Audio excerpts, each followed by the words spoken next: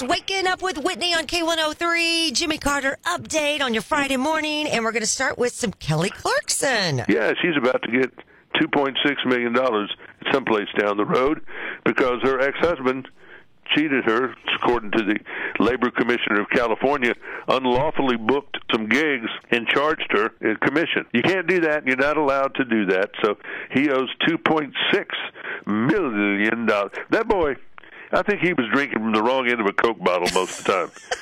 He just didn't have, I don't know, he messed that up bad. Lainey Wilson. I've kind of let this go because I hadn't thought about it. But has there been anybody in the history of country music, and I can think of one maybe, that has come out of the shadows and gone to the top of the Entertainer of the Year as quickly as she has? I mean, maybe Taylor Swift. Mm-hmm. I'd have to look and see when she first came out and when she first went up. But she also had a couple of really huge songs before she got Entertainer of the Year.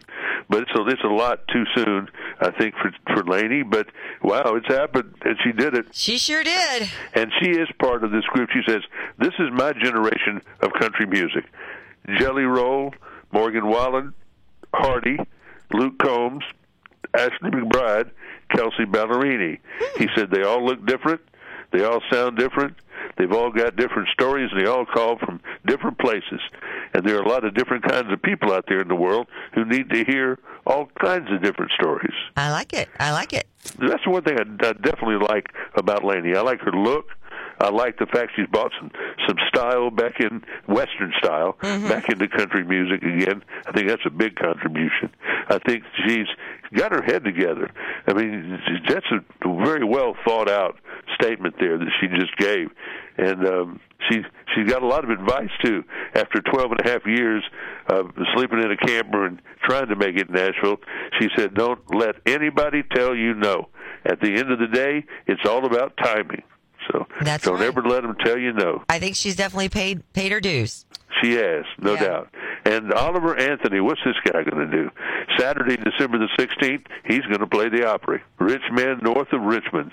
And then he's going to besiege us with tour, albums, everything else next year. We'll see if he's anything more than a red-headed flash in the pan. We shall see.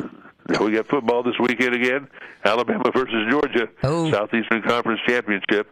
I don't know. That's a Tums for the tummy one for me.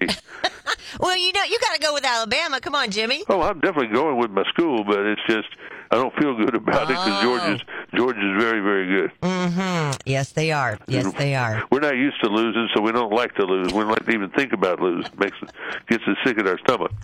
Well, we don't want that. All right, stay dry, and we'll see you Monday. All right, sounds good, Jimmy. Bye-bye. Bye-bye. And that is your Jimmy Carter update this morning. Waking Up with Whitney on K103.